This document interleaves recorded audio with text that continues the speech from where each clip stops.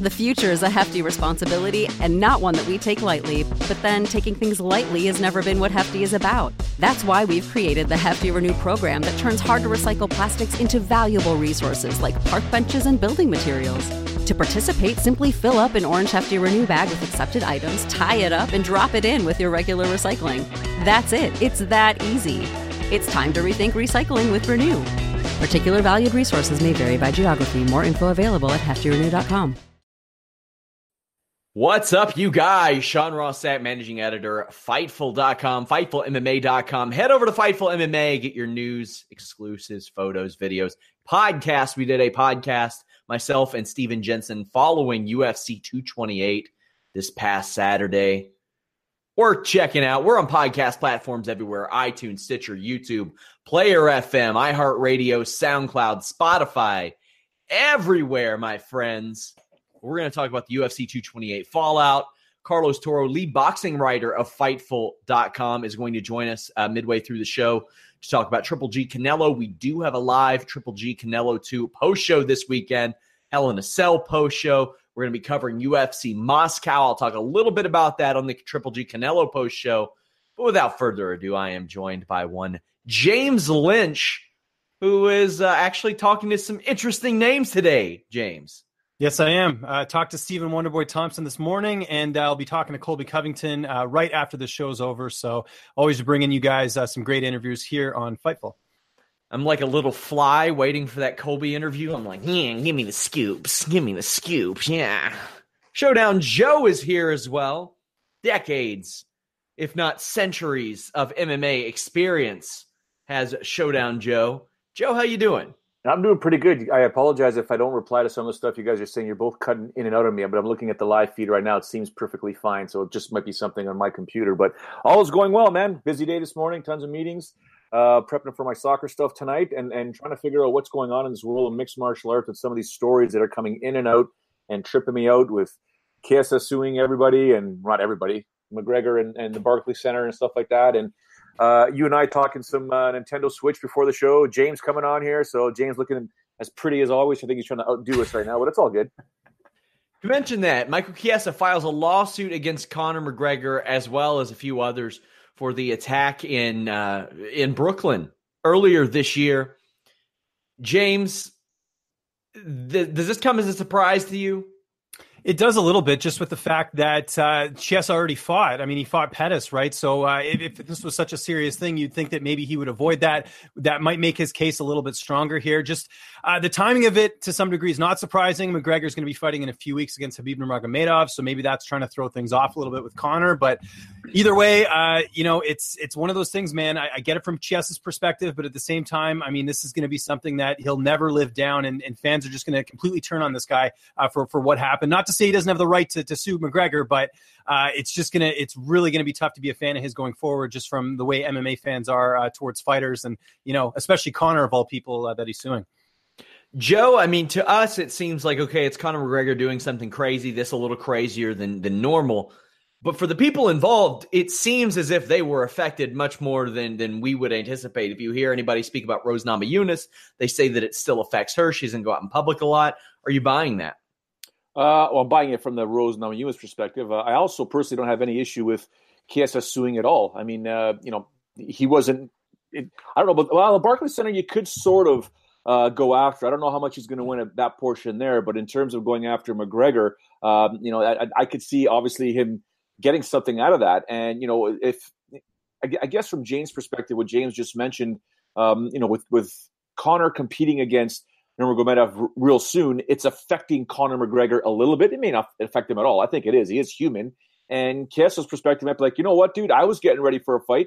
You did this to me, and I'm going to do it to you. I'm going to hurt your pocketbook. It may not be much in your pocketbook, but if I can get some money out of this, I'm going to get some money out of it. And, the whole Rose thing, that's disturbing. I feel bad for her because, she's come out many times talking about the demons that she has to deal with mentally all the time. So she didn't need that sort of stress or that sort of hassle, to the point where, when Pat Barry is posting stuff about Rose online that they're finally getting out, Rose is, smiling, having a good time. That's good to see. But, there was a lot of people, like you said, Sean, that were affected, that were in that bus, that were affected by Conor McGregor's actions. So I think of Ray Borg and stuff like that. I mean, it's unfortunate, but sometimes when you operate or you, I guess, your rhythm to the beat of your own drum, you walk to the beat of your own drum, you think you can get away with whatever you want, and unfortunately for Conor, that ain't going to happen. So we'll see. He's got to fight Khabib Nurmagomedov. So yeah, James, you were there that week.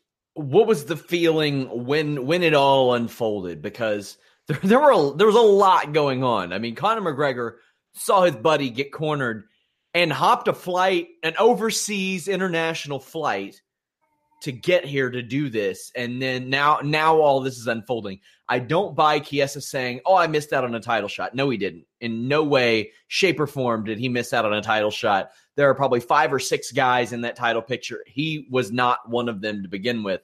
But he did end up with glass in his eye. He did get pulled from that fight. So to that degree, I do buy it. But what was the feeling there that week? It was just a really weird feeling. I actually, from my perspective, I did the media day. I was walking back to the Fighter Hotel because I was going to play some video games with Calvin Kattar back in his hotel. And I get a message actually from Calvin's manager saying, "Dude, did you see what happened?" And I had no idea if it was like a scuffle or whatever. And then, of course, I get to the Fighter Hotel and there's police everywhere. It looked like a crime scene or something like that. This is just at the Fighter Hotel. This isn't even where the incident took place. And, I remember going up the stairs and running into Tyson Chartier, who's Calvin's manager. Anthony Pettis was there. And we basically, saw some video of what had happened. And it was surreal. It kind of put just a damper on the whole week, just with what had happened. And, seeing this mega card, sort of fall apart. And then you have Conor and everything else. It was kind of like a scary feeling to be a part of all that. And, just to witness it, you just see all these cop cars everywhere. But as far as, the implications, I mean, this is, it really put a damper on that card big time because you had so many people removed from the card. And then of course, you had other factors outside of that, but it really just put a sour taste on that event, which should have been one of the best events this year. But now all we're going to talk about, like we are here, is the Dolly incident. Funny you mentioned the Calvin Kattar thing. Did my first video game stream this week, James. Saw that. I like that. Very impressive. It was a work in progress. We'll get it going, but I would like to make Fightful Gaming a thing that's going on. And if you guys want to check out more, James has actually done several gaming-themed videos with UFC fighters. We have a playlist up on youtube.com/Fightful right now. Make sure you all subscribe. Leave us a thumbs up. Spread the word. Our MMA section's still growing. James Lynch, a big part of that. So make sure you all click the FightfulMMA.com exclusives tab. You'll see stories, interviews from him as well. UFC 228, again, post-show all over Fightful.com. Make sure you all check it out. Tyron Woodley, in dominant fashion, beat Darren Till. I'll say this about my prediction. Darren Till didn't get taken down. He got scooted. He got put on his ass. He laid one of the all-time goose eggs in a UFC championship fight, in my estimation. Nothing happened in the first round, but as it turns out, Tyron Woodley did more of nothing or less of nothing, so therefore he won the round. But then in round 2, he came out, landed a big shot, followed Till down with some great ground and pound, and Till looked like he was begging to get Darce or Brabo'd. Joe, I get the feeling Darren Till, the next time we see him, will be at middleweight. Hey, you know what? That's still 50-50 in my book because he might have a situation where it's like, you know what? I still have an opportunity to climb up that mountain quicker at 170 than I do at 185, although he's made a name for himself now. So either division he wants to compete in, he'll be fine. I would like to see him at 185 pounds, enough with this whole cutting down to 170. But, what a performance by Tyron Woodley. I mean, I went into this fight here, took a little flack from some friends and family and just people in general saying, how do you think Woodley's going to beat Till? He's got no shot. I said, wow, he's going to just keep taking him down at will, like I said on the podcast. Then one way or another, he's going to finish Darren Till. I mark my words, he will finish Darren Till. Now, that's not me being overly predictive. We don't have crystal balls, guys. It's just a matter of, I thought in this fight here, Darren Till, and I mentioned it last week, just looking at his opponents leading up to even had the victory over Stephen Thompson. I just think Tyron Woodley, although the one thing that I was worried about, guys, the most that I forgot to mention last week was the age gap, the youth factor that Darren Till had. That had me worried on fight day when I was looking at some of the numbers. I'm like, ooh, that's right. the youth factor. That could be another reason why people are so heavy on Darren Till. But it was the hype. It was the hype around Darren Till and the fact that Tyron Woodley wasn't finishing guys or just wasn't having exciting fights. People forget how dominant and how powerful this guy is. Now they also know he's got quite the submission game. The three big questions for me, James, going into this fight was Tyron Woodley's shoulder. How healthy was it? The layoff and his age, 36, which it's wild to even think that 36 is maybe over the hill. Not for Tyron Woodley. He answered all those questions Saturday. He certainly did. Vintage performance here from Tyron Woodley, the type of Tyron Woodley we saw in Strikeforce. We saw a bit in the UFC. I mean, he's got those wins over Lawler and Dong Hyun Kim, and just impressive wins where he comes out guns a-blazing, and that's what was on display in this fight. This was just the perfect scenario for Tyron Woodley. He goes out there, he makes a statement. I mean, this was a risky fight to some degree, just with the sense you had an undefeated guy in Darren Till fighting Tyron Woodley, and you have this Colby Covington fight in the wings, that fight that had been built up pretty well, and this was a risk. I mean, if he would have lost, would that fight have ever happened? To me, that's an interesting fight for that welterweight division. But I think, we know how good Woodley is, and I think we know that Till is just not at that level yet. I know he beat, on the scorecards, he technically beat Stephen Wonderboy Thompson. Very close fight. I think some people, including myself, scored it the other way. But at the very least, I think we know that Till isn't at the top right now. I mean, this was Tyron Woodley's fight from the opening bell. You mentioned, I think you mentioned it there, that he barely, I don't think he threw a single strike or anything in this fight. And it just shows how good and how there are levels to this, this welterweight division. And Woodley went out there and like I said, put on a signature performance. And he set himself up with what we would think is a Colby Covington fight, but we'll see what happens. Yeah, Colby Covington seems the natural matchup. Dana White says that fight is next. I don't think there's any reason to strip Colby Covington of a championship when he's the interim champion facing the full, I can't call him the undisputed champion, but the full-on champion. And I know a lot of people have said Covington's already been stripped. Well, according to UFC's official rankings, he's not. They still have him listed as interim champion. That's what we'll go by. For me, Covington is the one that makes sense. Stephen Wonderboy Thompson has thrown his hat in the ring, and all due respect to Wonderboy Thompson, and thanks for interviewing with Fightful.com, but you've won one of your last 4 fights. 2 of those were title shots. The last fight was an all-time boring fight with Darren Till. I don't think that's the way to go. I think Colby Covington makes sense. It's going to be the bigger fight. It's going to be the more interesting fight. And it just makes sense. It makes sense to go that route. Joe, what do you see next for Woodley? Is it Covington? Yeah, I think it's Covington. I mean, as much as my bias wants to see Kamaru Usman get that title shot, it's going to be Covington. I think Covington is the guy that deserves it, obviously, because he does have that interim championship wrapped around his waist. He was given to it. He earned it with his victory over RDA. And at the same time, the UFC, as you can see on the website, on the Fighter Rankings website, they haven't taken that bracket, interim champion end bracket, off of his name. So if he's the interim champ, he should have had this fight now. But obviously with the whole situation with the surgery, and he won't be ready probably till November, I'd like to see Tyron take him on. I'd like to see that fight. Just get rid of that interim championship once it's all said and done. Have an undisputed champion, although Tyron Woodley, to me, is the undisputed champion at 170 pounds. Although all the GSP fans are like, no. GSP gave up that belt. Tyron is the champ. That's it. Just get over it. It's a great fight, in my opinion. I think it's a great matchup. And believe it or not, Tyron Woodley put on a performance on Saturday night versus a guy he didn't overly state he was too motivated to beat. He's motivated against Colby Covington. He really wants to fight Colby Covington. So it'll be interesting to see what kind of performance he'd put on against Colby, especially that he's motivated. Would his emotions be too entrenched, or would he just fight the way he usually fights? Very cerebral, very methodical, I'm not going to do anything until it presents itself, and then I'll take it from there, because that's what happened with Till. So that's a fight. That's the fight that I want to see. And then Kamaru, slowly but surely, will get his shot. I think he's just 1 win away. He's 1 win away from getting that title shot. So we'll see what happens with that. Women's strawweight, boy, did it see a resurgence Saturday night. Like a one-night just revival.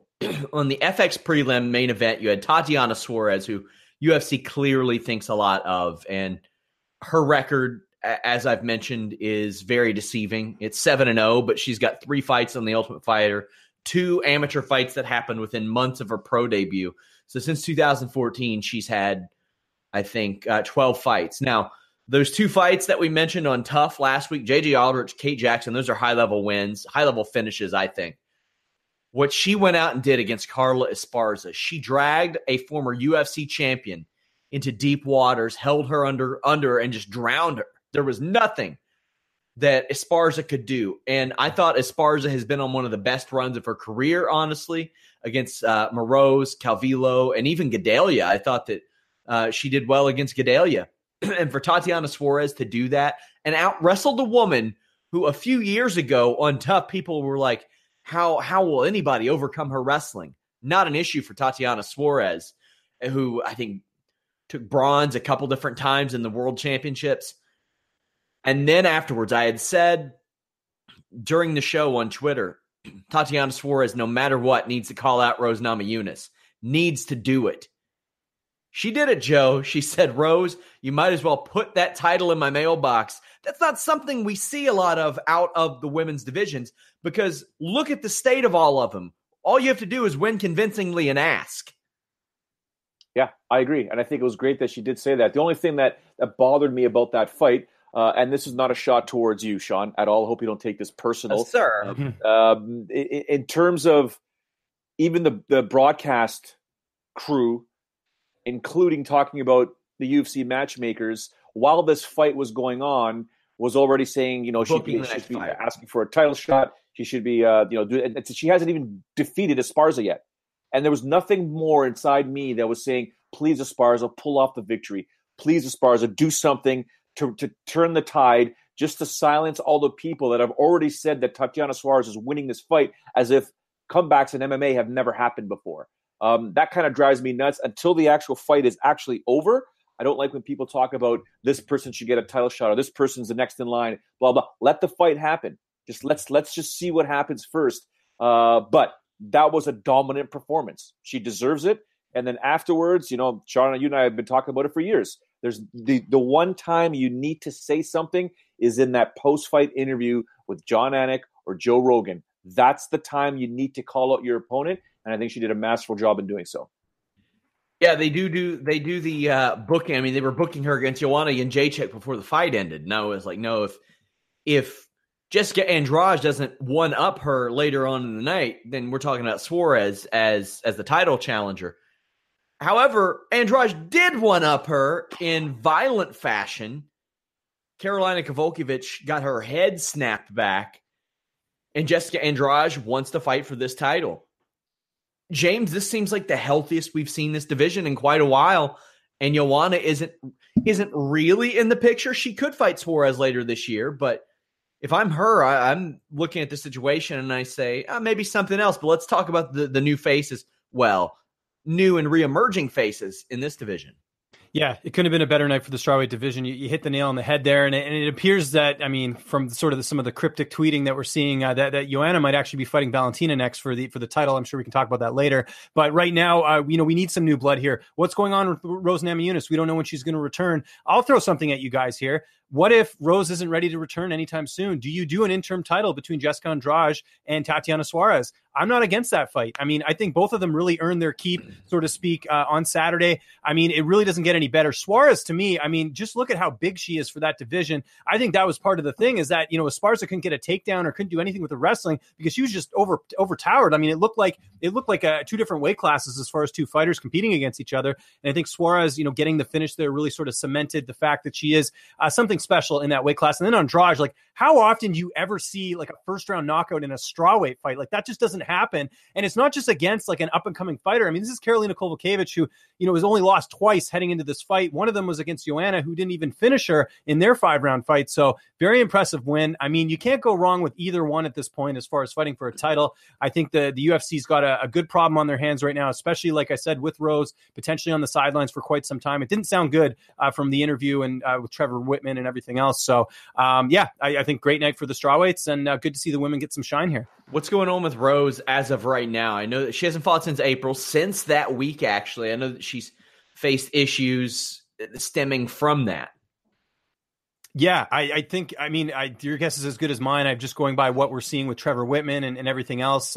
It sounds really serious. And you can't put a timetable on something like this. If mentally you're not ready to go, that's a huge thing. It's not like an injury where you have a timetable of when things are going to get better. Yeah. When it's mental, you don't really know. So yeah, I wish her all the best, but the division at the same time has got to move on. And the UFC, as we know, is not hesitant to make interim titles. So we'll see what happens. Exactly. And I hate the idea of more people losing championships that they didn't actually lose, because you've got like 6 people right now that have done that. But speaking of that knockout, you mentioned we don't see that a lot at women's strawweight. We don't see that a lot out of the women, period, especially off of punches, like sometimes off of head kicks. But for a while, Ronda Rousey was the only woman who had a flat out KO victory of that fashion in the UFC among women. We spoke about it. Joanna surveying the land, Joe. If I were her, I would say, get me in there with Valentina Shevchenko.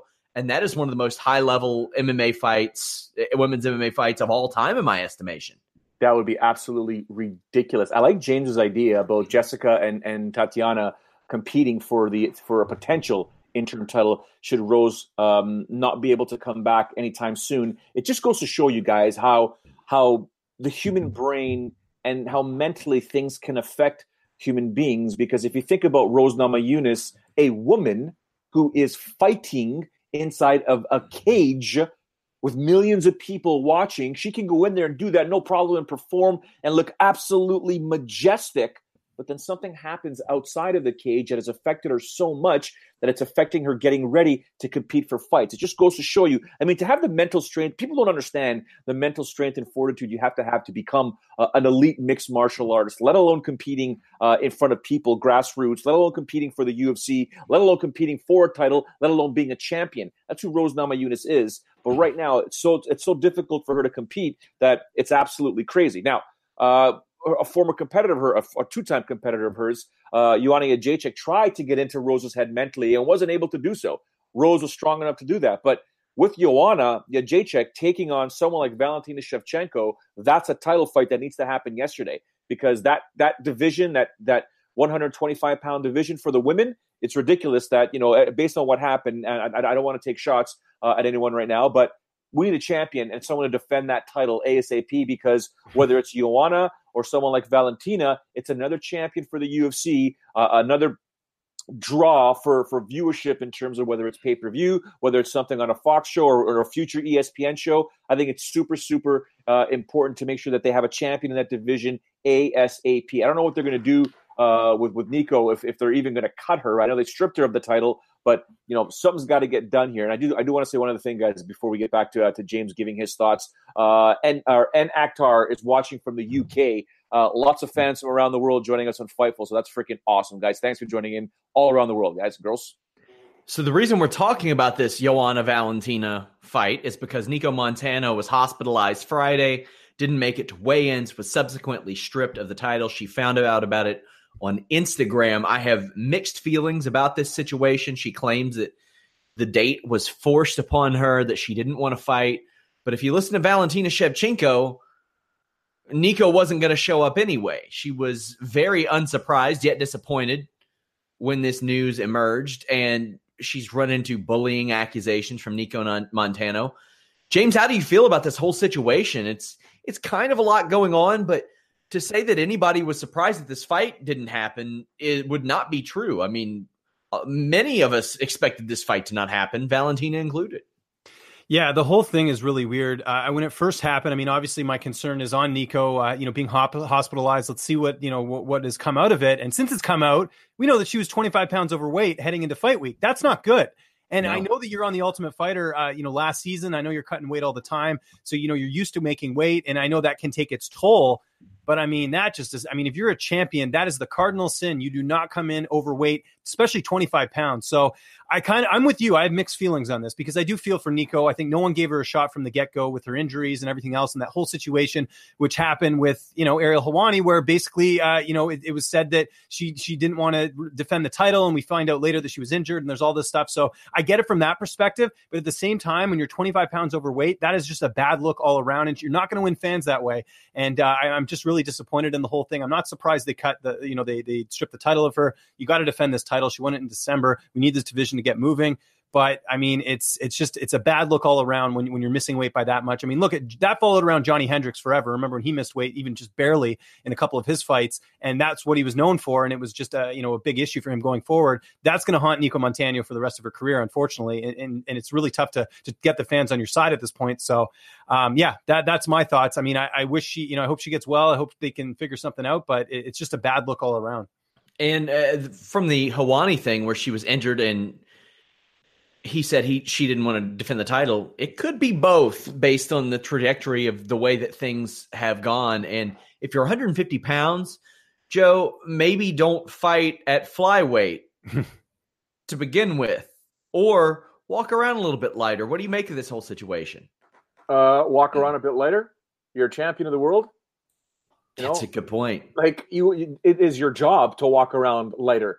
It is part of your job to make weight the exact weight or under of the champion of the division you are the champion of. So again, nothing personal against Nico. Don't get me wrong. I mean, just an absolute wonderful story and a great girl. But in terms of her being a professional, everything is being challenged right now from the day she landed in Dallas, right? Like you can't be that far overweight. And then we can get into the conversation, of course, regarding what weight class each fighter should be in. And it's just a matter of time before Andy Foster and the California State Athletic Commission truly convinced the ABC that everybody should be going through water-based testing, and every fighter scientifically, or at least with the test, should be placed in specific divisions and not be allowed to cut crazy amounts of weight, because this is what happens. I don't even know why the UFC is not even backing this up. I mean, we could say it's not many examples, but there's a lot of examples, and this could all be changed if a fighter can scientifically be proven that you should be in this division. So, I mean, enough's enough. You're a champion. You need to be walking around at the correct weight. If you're a champion and you can't make weight, you're not a professional, you should be stripped of the title. Sorry. Let's talk about my favorite thing about UFC 228, the goddamn Sulev stretch. Oh, Jesus. One of them pulled off in a submission fashion in UFC history. We had two on Saturday night. Aljamain Sterling and Zabit both did it. I saw some people calling it a pro wrestling stump puller. It's not the same. On a stump puller, you go behind the head and then you pull up the knee. And really, if you want to escape that, you scoot your hips the opposite direction of your opponent towards your knee, and that clears the head and you get out. With the Sulev stretch, you have them locked in. You have the hooks in like a rear naked choke. It blocks the hips. You have to clear a lot more than just your head to get out. Although there's a pro wrestling version that like Austin Aries uses where he figure fours the leg while he does a stump puller. But this is much different. And two in one night, very surprising, very awesome. We're seeing it more and more. Joe, this has got to be a bit of a shocker. This is a pretty high-level submission to pull off. Oh, it's extremely high level, and good for Aljamain for getting it done, and Zabit for getting it done. It's a brutal submission. I used to try it in training every so often. Yeah. What's that? I said, yeah, it's tough too. Yeah, I've tried to pull it off in training, and I could tell you I mean, I could probably count on one hand how many times I've tried to do it in training back in the day, but I could tell you this, every time I've tried it, I've lost position. It's not easy to do. And these guys made it look easy, and they did it in a high-level UFC fight in the octagon. So they deserve a ton of accolades, considering the opponents they did it against as well. So, man, it's a fantastic-looking submission. And it's like everything we talk about, Sean, and now James, when we start seeing different things happening in the UFC, people will start making those changes. So Anderson Silva with the front kick to Vitor Belfort's face, people started using that. I thought at one point when Nico Price was hammering what's his name in the face from his back, getting the knockout, people will start try doing that. The calf kick, right? The calf kick, landing that shin across the calf. A lot of people are doing it now. So every time we start seeing these moves being pulled off in the high levels of mixed martial arts in the UFC, we'll probably start seeing other people doing it as well moving forward. So that'll be fun to see. Anytime I've ever tried it, person slides me off their back and I end up with somebody in my guard if I'm lucky. Yeah. James, Diego Sanchez, Jim Miller with two big wins. The thing I took most away from these wins was Alex White saying that he doesn't watch MMA and then getting rear naked choked by Jim Miller, which seems remarkably appropriate if you've never watched Jim Miller fight. Yeah, that was brutal. And I don't know if you saw, but Alex White, heading into the fight, he had like a hernia issue. He had like his insides coming out or something crazy like that. So I don't know if he was even 100% to take this. But is this 2006, guys? I mean, what's going on here? Jim Miller, Diego Sanchez getting wins here. This is awesome. This was just sort of icing on the cake. What a great moment. I don't know how many people I saw, say Diego Sanchez is going to get knocked out in the. When you need mealtime inspiration, it's worth shopping Kroger, where you'll find over 30,000 mouth-watering choices that excite your inner foodie. And no matter what tasty choice you make, you'll enjoy our everyday low prices, plus extra ways to save, like digital coupons worth over $600 each week. You can also save up to $1 off per gallon at the pump with fuel points. More savings and more inspiring flavors make shopping Kroger worth it every time. Kroger, fresh for everyone. Fuel restrictions apply. What's the easiest choice you can make? Window instead of middle seat? Picking a vendor who sends a great gift basket? Outsourcing business tasks you hate? What about selling with Shopify? Whether you're selling a little or a lot, Shopify helps you do your thing, however you cha-ching. Shopify is the global commerce platform that helps you sell at every stage of your business. From the launch your online shop stage to the first real-life store stage, all the way to the did we just hit 1 million orders stage. Shopify's there to help you grow. Whether you're selling scented soap or offering outdoor outfits, Shopify helps you sell. Wherever and whatever you're selling, Shopify's got you covered. Sign up for a $1 per month trial period at shopify.com/try. Go to shopify.com/try now to grow your business, no matter what stage you're in. Shopify.com/try. First round and everything like that. And he went out there and he dominated Craig White for 3 rounds. I mean, what a win this was. Personally, I'd like to see him just go out on top on this win. I don't think it's going to get as good as this on Saturday. And then Jim Miller, what can you say? I believe he had the record. It's 30 fights in the UFC or tied the record or something like that.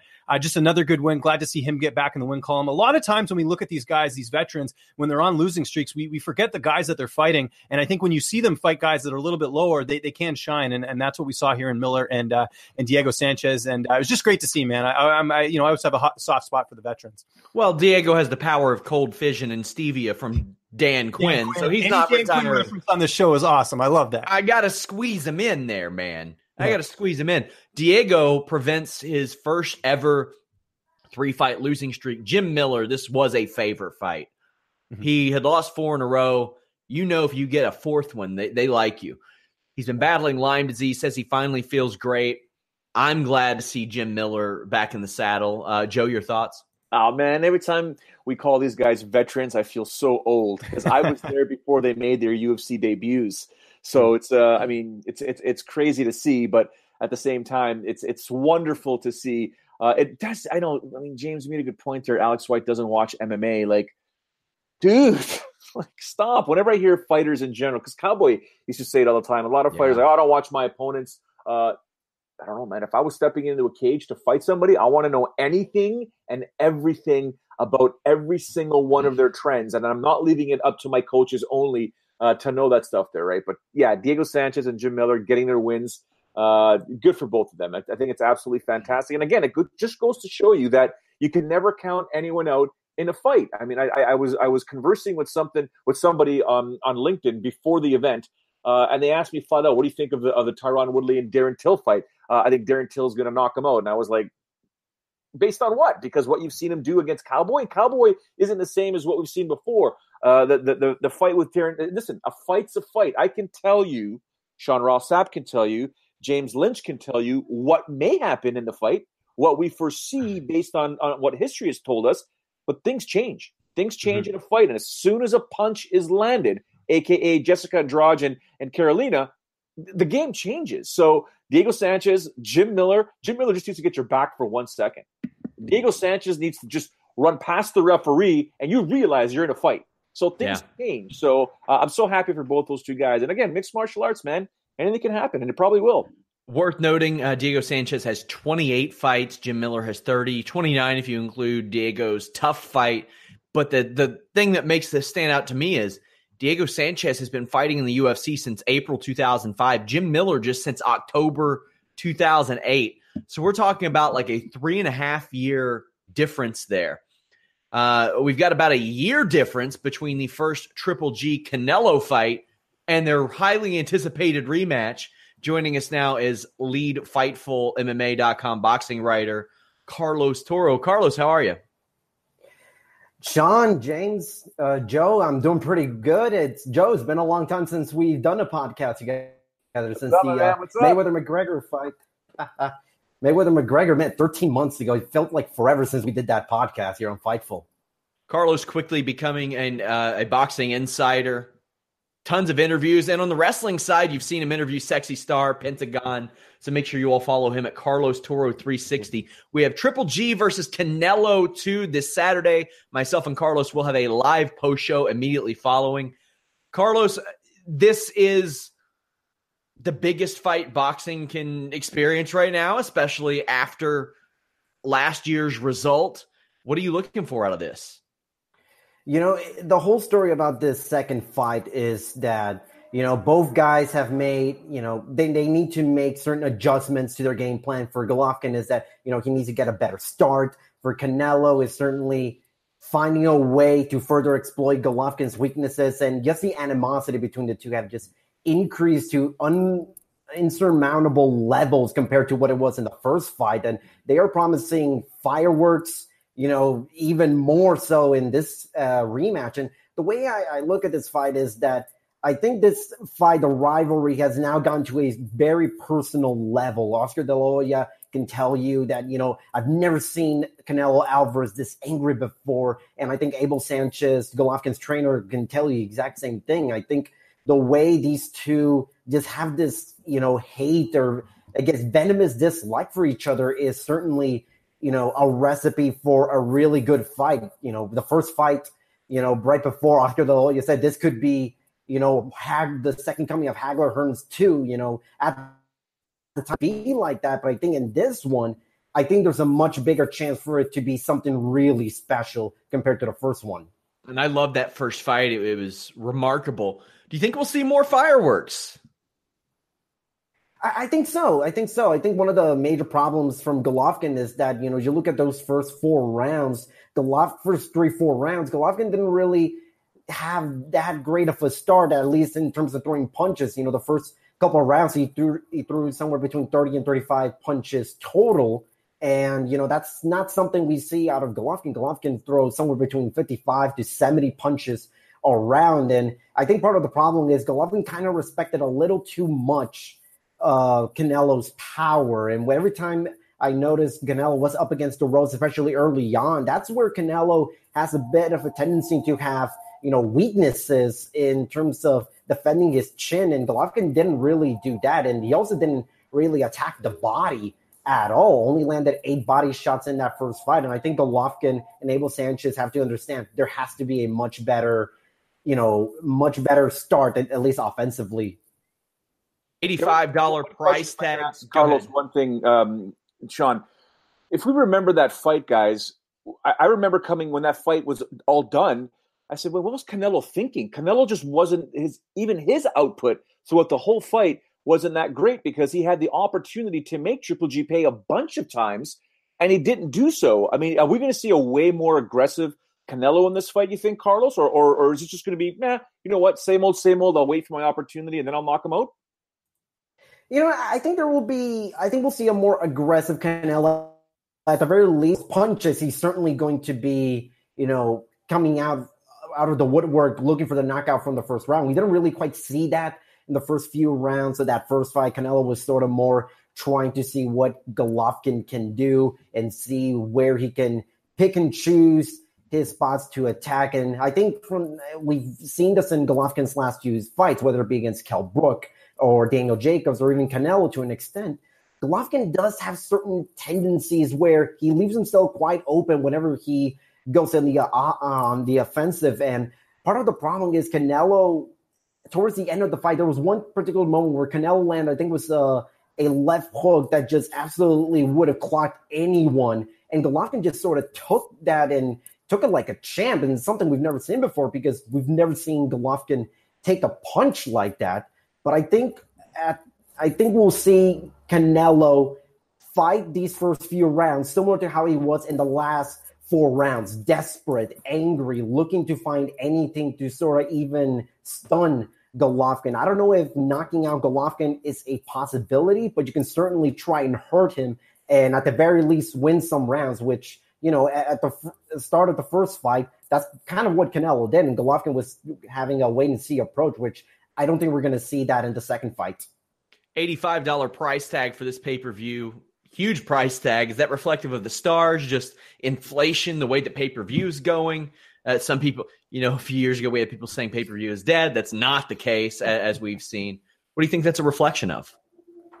I think it's a number of things. One, I think it's, Oscar De La Hoya was maybe looking at that Mayweather-McGregor fight, and they saw how expensive it was, close to $100, and it still did more than 4 million buys. So I think De La Hoya is thinking, all right, if people are willing to pay for this, $100, if we charge them maybe just even a little less, but more than the first fight, then it's really not going to matter in terms of the final buy rate, because people, whatever the price tag is going to be, people are going to buy this one way or another. And you can certainly make that case for the hardcore fans. The casual fans is a completely different story. But I think at the same time, you look at this pay-per-view card, and it's absolutely one of the best pay-per-view cards for in the United States in a very, very long time. I mean, you compare the cards for the first fight and you compare it to the second fight, it's night and day. This card is unbelievably stacked. If it were up to me, I think $85 is, the absolute perfect price for all of these 4 fights, which alone they can main event an HBO card on their own. But now we're getting basically 4 main event caliber fights on one card.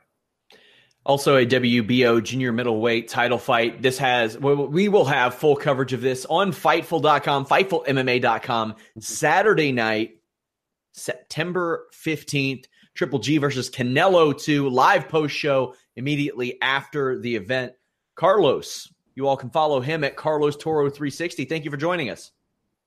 Absolutely. And Sean, it'll be exciting to do another podcast with you after the Canelo Triple G fight. And Joe, great seeing you again. And James, awesome meeting you for the first time ever. Vice versa, man. Great analysis. Looking forward to your coverage. If you all have yet to check out Carlos's coverage, please do so. He does a bi-weekly Fightful boxing newsletter. It's great for casual fans. It's great for hardcore fans. Also, we have the benefit of him being bilingual, so he interviews a lot of Spanish language speaking wrestlers. You don't get that at other wrestling websites, MMA websites, boxing websites. While some of these other jobbers are sitting in the corner waiting to hear some English, he's over there speaking to these fellas in Spanish. And James, by the way, Sean, James, 2 Canadians on the card here. Brandon Cook is also competing in that junior middleweight title fight, and David Lemieux, he's fighting Gary O'Sullivan. One thing I noticed, there isn't an American. No Americans in America? I'm going to burn my Nikes. Sorry, go ahead. I cut the tops off of my socks over this. So UFC 228, good show, a great, I think, a boost, a kick, because at Fightful.com, I'll admit, my attention has primarily had to focus since roughly WrestleMania season on wrestling. We had WrestleMania, Greatest Royal Rumble, Money in the Bank, an NXT before that, had NXT before SummerSlam. You had SummerSlam. Impact had a great impression on pay-per-view. You got Ring of Honor events all the time. New Japan coming to America, then All In. It seems as if throughout the fall, we're seeing a resurgence in MMA. Conor McGregor's back. Nate Diaz is back. They're in MSG. Who knows what direction this main event at MSG will go? You have talk, when will John Jones come back? This wasn't a big event, Joe, but it seemed like it kicked off a sense of optimism. Which is strange because the UFC is an all-year-round sport. I remember people joking with me at Sportsnet saying, is there like an end of season for the UFC? Like, is it 24? Like, is it every single week? And yeah. So the opportunity sometimes, in my opinion, and James, I don't know if you remember Mike English back in the day at Sportsnet. He would always say, what's going on in the UFC world right around the Major League Baseball All-Star, right? The All-Star game. That is the opportune time for the UFC to have major events because realistically speaking, the Major League Baseball All-Star game is the only real thing happening in sports at that time of the year in North America. That week before would be an absolute great time for the UFC to have a massive pay-per-view event, because it's that and baseball. That's it. The rest of the year, when we start getting into fall, the UFC has to up their game. NFL, NHL, NBA starting soon, right? They have to make sure that these events are on par, and they're really lucky with Conor McGregor coming back, soon. So it's exactly what they want. And John Jones, I mean, I think you just mentioned something earlier today, Sean, that he signed a supplement deal. Supplement deal. Wow. The irony. All right. The irony of that. Yeah. Oh my gosh. So James, we have these at least two big shows coming up, and we're really going to probably see the drawing power on pay-per-view of Nate Diaz tested, because he will be a focal point of this UFC 230 show. But I mean, still, this is two bigger pay-per-views than we've seen in quite some time. Really, the biggest story in MMA this year might be Conor McGregor's bus attack. Yeah, it could be. And let's not forget, we got to hope that Nate Diaz, shows up. I mean, there seems to be some issues. I don't know if you've seen some recent interviews on TMZ. Of course. I mean, that's a factor. It's a Diaz brother. You got to worry about, are they going to show up to the press conference? Are they going to show up to the fight? So hopefully it all pans out. I mean, on paper, this looks great, and they still haven't announced a main event. Like you said, I think Diaz and Poirier took offense to that they feel that they have enough drawing power to headline a card in New York. So we'll see what happens. But I agree with you. I mean, this was a great card this weekend. This is exactly what the UFC needs. We got a card this weekend that I don't think people really care too much about. And it's, we're really, the focus now is on the McGregor fight. I mean, that's the next pay-per-view. And I think everyone's curious to see this mega fight and how it's going to pan out. And that entire card at 229 is going to be something spectacular. So I think it's just, there's a lot of optimism right now. And the other name we didn't mention is George St. Pierre. I mean, he could potentially come back. So we'll see what happens there. Let's talk about that show this weekend. UFC Moscow. Alexei Oleinik, 41 years old, taking on Mark Hunt, 44 years old. Mark Hunt has one win in his last four fights. Alexei Oleinik has 3 wins in his last 4 fights. He is the master of the Ezekiel choke. He gets a lot of scarf hold. To me, that bodes poorly for Mark Hunt. However, Mark Hunt has those big hams on the sides of his wrists that tend to fly at your face and knock you out. James, what do you see happening here? I mean, to me, the fact that it is 5 rounds and it's not like Mark Hunt's fighting a wrestler like he did in Curtis Blades in his last fight, I think there's a very good chance we could see another Mark Hunt knockout. I think even at his age, he can still land those bombs. And if you're Oleinik, I mean, you hope for the choke. That's pretty much it. But the thing is, Mark Hunt hasn't been submitted in a very long time. And it seems like he's improved that aspect of his game. So it's really going to go one of two ways. Hunt's either going to get the knockout or Oleinik is going to get the submission. But I think I think Hunt getting the knockout is probably more likely over 5 rounds. I know it's in Russia. I know obviously Oleinik's going to have, the home country on the side there. But to me, I just think Mark Hunt's going to go. By the way, I'm notoriously bad at picking Mark Hunt fights. Although I did pick Curtis Blades against him, but I could just see something that, Hunt ends up getting, a knockout, and all of a sudden #, pride never dies. So there you go. Joe, your thoughts on this main event fight? When's the last time Mark Hunt was choked out? That's a good question. I'll give you a #. Yeah, Never. 2010. September 2010. September 2010. What did I miss? That's what I mean. No, he got armbar by McCorkle. Yeah, McCorkle, yeah. That was an armbar. Mm-hmm. So it wasn't a choke. No. Mark Hunt has no neck. That's a good point, but he's not getting choked out, in my opinion. The odds of him getting choked out are slim to none. Can it happen? Of course it can happen. But I'm with James here. There's going to be a knockout. I think there's going to be a knockout. I think Mark Hunt, and you said, what'd you call him? He's got those 2 big hams on his at the end of his hands there, Sean. Yeah. Those things are going to be flying, provided, again, Mark's 44.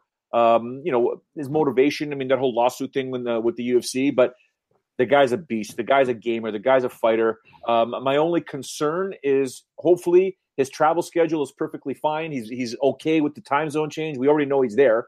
And other than that, I can see a vintage Mark Hunt performance. Will I be surprised if an Ezekiel choke it gets taken on him? Yes, I will be. But stranger things have happened in MMA.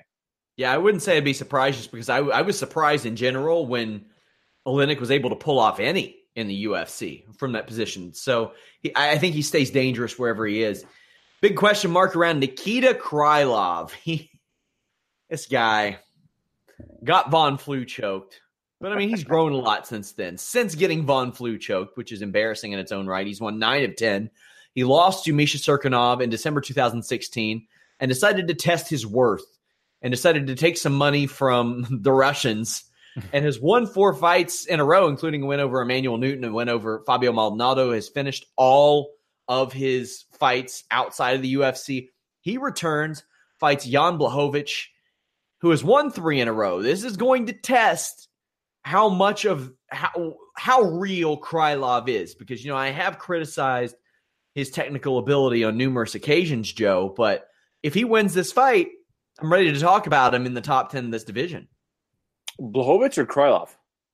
Or Krylov, rather. Yeah, well, Krylov seems to always surprise you and I every time he competes, right? You just never know what this guy's going to do. All the talent in the world, and then sometimes he shows it and sometimes he doesn't. So the fact that he's back, the fact that he's in the co-main event, I think it's fantastic. And he doesn't have an easy fight with Jan. So it remains to be seen what's going to happen. But yeah, if he does emerge victorious, Krylov that is, how can we not talk about this guy potentially being in the top 15 at least, right? I mean, I know Sam Alvey, Tyson Pedro, and Patrick Cummins have the last 3 spots there, but why not?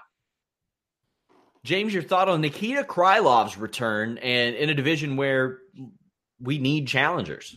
Yeah, this is a great opportunity for Krylov making his return to the UFC. And you look at his losses, their submissions. You know, Jan Blachowicz is not exactly a submission guy per se. But here's the thing I look at. 30 career fights for Krylov, 0 decisions. And Blachowicz, as we know, Blachowicz, I should say, is a guy that goes to a decision a lot. And we saw that in his last fight against Jimmy Manuwa.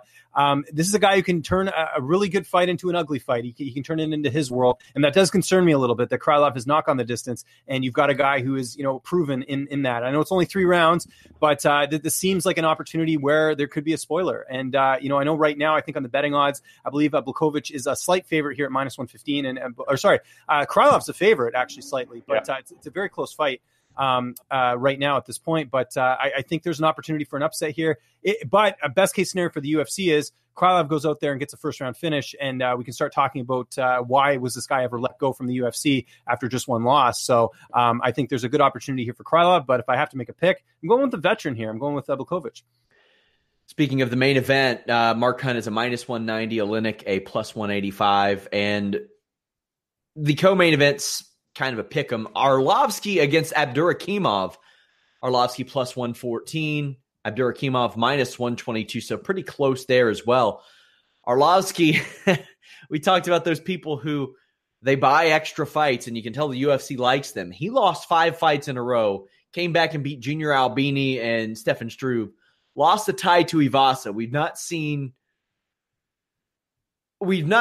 him knock anybody out now since 2015 when he was in the middle of that career resurgence.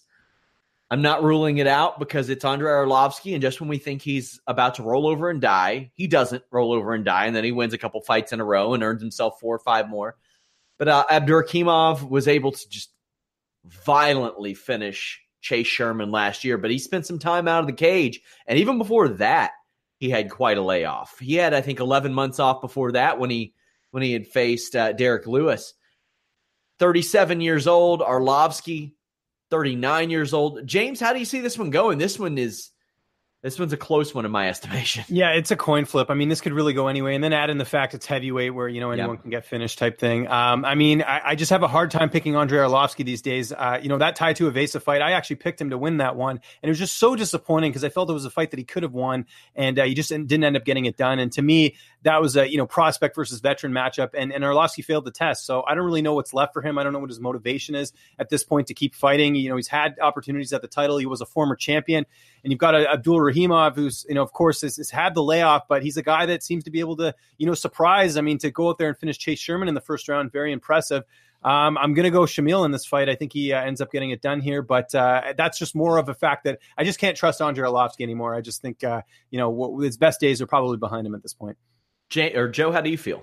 I'm going to echo what James just said, right? It's just a matter of you don't know which Arlovsky is going to show up because time, you know, Father Time is catching up with him. He's lucky he's in heavyweight. I think, if anything, James, Arlovsky should have the speed advantage in this fight. If he can use that speed, stick and move, it's a 50-minute fight. It's not a 25-minute fight. So he could use that to his advantage. But let's remember, Shamil did almost go. He didn't go the distance with Derek Lewis. He got finished off with TKO in the 4th round, but he has gone the distance, and he came back almost a year later to destroy Chase Sherman. So we'll see what happens here. I think he's got the power to finish Arlovsky. That's pretty obvious. But if Arlovsky can't use that speed and that footwork, he could be in big, big trouble. So, yeah, I'm going to go with Shamil as well. We have some longtime UFC veterans in Thiago Alves and CB Dalloway, both booked in separate fights on the show. But what stands out most to me are the 2 very clear showcase fights on this show.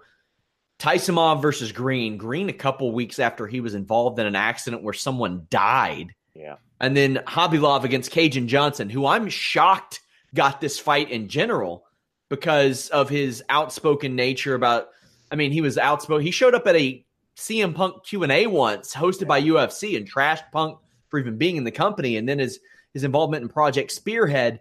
James, I know you've been able to talk to Kajan Johnson quite a bit over the last year or so. I'm shocked he got this fight after Makhachev, but it's very clear what the UFC is doing here.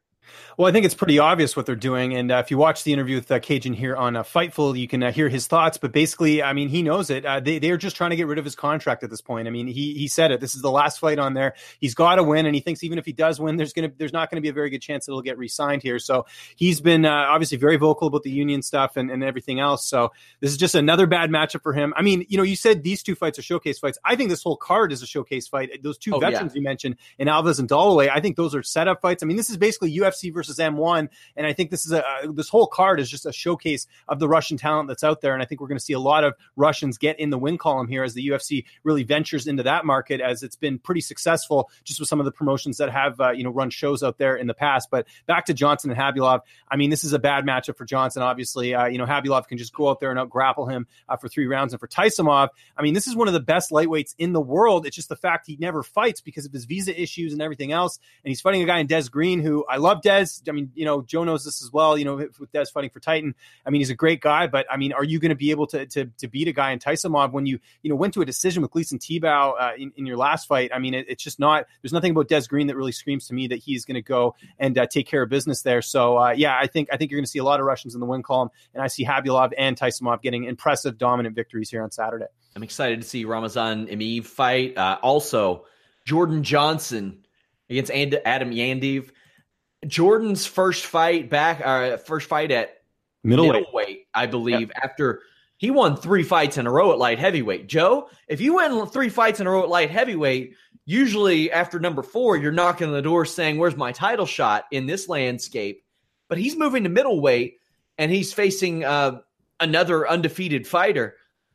Does Jordan Johnson get it done? To me, this is one of the most intriguing fights on the entire show, and probably one of the most high-level fights on the entire show. Yeah, it's interesting to note that the move to middleweight is happening in this manner because you figure he would continue doing what he's doing at 205 pounds. But I guess for something, he says, you know what, I can do this at 185. I guess I don't know, because of the 2 divisions right now, the more prolific one, or is he looking at Daniel Cormier saying, I can't beat that guy anytime soon? And by the time I even get a chance, maybe, it's John Jones that comes back. I don't know what he's thinking. Maybe he thinks he can do better against Whitaker or something like that eventually. I don't know. But this is a good fight. And like you said, there's a lot of showcase fights here. The Des Green fight, if Des can't use his wrestling, Taisimov's really going to piece him apart, in my opinion. And the Kajan Johnson getting Khabibulov fight, that's, in my opinion, the UFC's final Stone Cold Steve Austin middle fingers to Kajan Johnson, saying, here you go, we're taking you all the way to Russia just so you can get a beating or a supposed beating, and then we're going to say goodbye after that, win or lose. And Jordan Johnson competed as an amateur heavyweight, and I'm pretty sure he wrestled at like 215 or something like that. Yeah, I got some inside info on Jordan Johnson here, actually. I was supposed to interview him heading into this fight, and I have a feeling, this is my theory, I don't have 100% proof on this, but I have a bit of a feeling that this was Yadalev who wanted this fight at 85. Jordan Johnson, from what I'm hearing, is not happy with the UFC right now. I think they're going through contract negotiations at this point. I know Johnson, not the most exciting guy in the octagon. He wins a lot of decisions. He's a wrestler. That is a recipe for disaster. Just ask Jeremy Kennedy. Him not re-signing with the UFC. It sounds to me like he's sort of being forced into this fight, and I think that's why you're seeing him drop down to 85. He wouldn't get into specifics with me, but he just said that that he's just not happy with the UFC. And this would point to that. Why is he moving down? He wanted to fight at heavyweight against Adam Milstead. I don't know if people knew that either. So why is he moving down to 85? I think his hand might be forced here. And one other interesting tidbit, Johnson obviously became a father earlier this year. Johnson no longer at Alliance MMA. He is back in Arizona training at Power MMA with guys like Ryan Bader and everywhere else. So he's back at home getting a different look. Does he win this fight? I don't know. We'll see what happens. He's undefeated, but at the very least, it sounds like he's not on good terms with the UFC right now.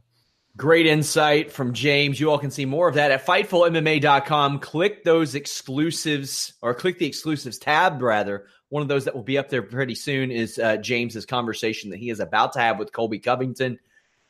You all can follow Joe at Showdown Joe. You can follow James at Lynch on Sports. You can follow me at Sean Ross Sapp. Follow us at Fightful Online and at Fightful MMA. I will be talking a little bit of UFC Moscow on the Triple G Canelo post show Saturday. We have a WWE Hell in a Cell post show on Sunday. But most importantly, leave us a thumbs up, subscribe, but let people know about the Fightful MMA podcast. Let them know, hey, I heard this on the podcast. I heard that. I like this on the podcast. Your word of mouth is very important as we grow. Until next time, guys, we're out.